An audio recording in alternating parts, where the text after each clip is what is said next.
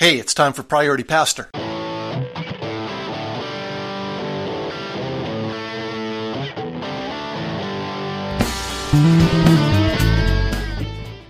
Welcome to Priority Pastor. My name is Darren Ride, and today I just want to share with you a project I'm just starting to work on, and it's a training I plan to put together on how to turn a sermon series into a book and then sell it. And it's something I've done. I've done a couple of books. One was based on a talk in a secular context and grew into a larger talk and into a workshop, and I turned it into a book.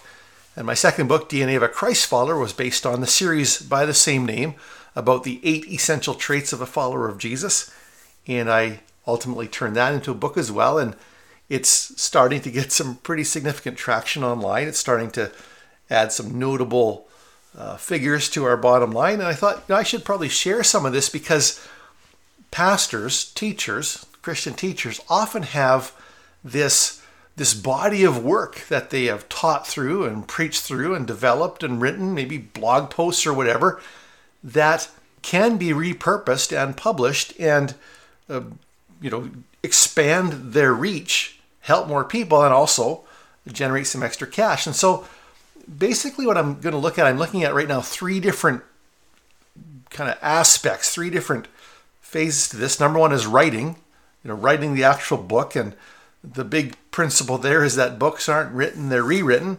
And if you're taking something that is the spoken word and turning it into writing, you've got to formalize it a bit, not too much, but it's got to be formalized a bit, and it's got to have punctuation and proper editing, and you can't edit your own work. You actually need an outside editor. And if you've preached or taught and you've drawn on illustrations from somewhere and stories, you need to make sure that those illustrations and stories are legal for you to use, and there's a process for doing that and some guidelines for that. So writing the book, really, writing the content is the first step, and it's a big step, but it doesn't have to take too long. One of my books, my first book, which has 14 primary chapters, I wrote in 14 evenings after dinner. Basically the first draft. There were multiple drafts, but the first draft was 14 evenings after dinner. And you've already got some messages or some teaching. It's pretty easy to flip those into chapters in a book. The second phase, the second topic would then taking that content and producing it or printing it. And I'm talking here on the self-publishing side of things. If you want to go the route of traditional publishing, you need to get an agent and do some of that stuff. And there's nothing wrong with it, as long as you've got 18 months to 2 years to try to get that happen. I tend to want my book in my hands as quickly as possible, and that's one of the reasons I have self-published. And as well, there's some interesting financial metrics to that, which I'll get into in the course. But you can print it.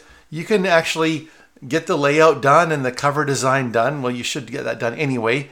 And then you can get it printed at a printer at a surprisingly low cost and end up with a stack of books that you can sell. You can sell them, well, talk about selling in a minute, you can sell them in different ways. Or you can send this layout to Amazon, and Amazon produces it both as a paperback, print on demand. As people order it, it gets printed and sent to them, or as a Kindle version that people can buy and download. And so there's different ways of producing the book. And really, I prefer doing all 3. And there's some good reasons for doing all 3 and benefits to each one. And then there's, of course, the selling of the book.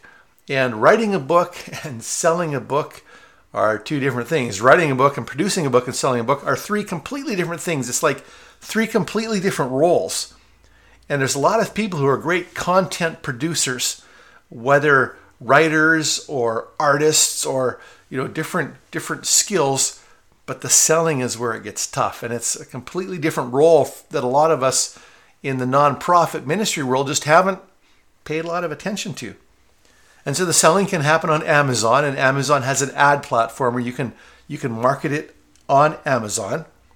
You can sell your book off your own site, and you can do marketing for that. It also gives you a place to send people to.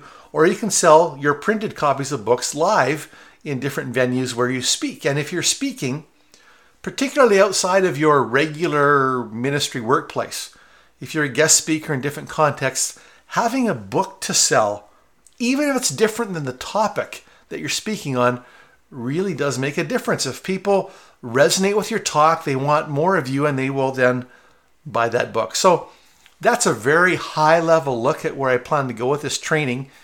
And part of what I'm producing this little blogcast for is to ask if you've got any questions. What are the questions you have about turning a sermon series into a book?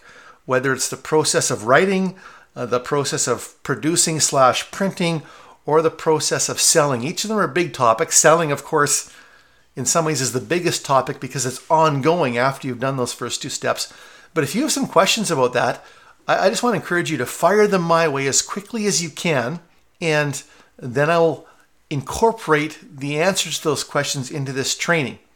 So if you're hearing this, please fire me a note, and even if the training's already been produced when you hear this, fire your questions my way, and I'll be able to point you in the direction to those answers. All right, that's the plan.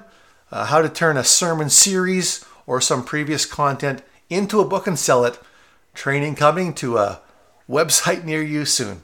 Hope you're having an outstanding day. God bless. Press on.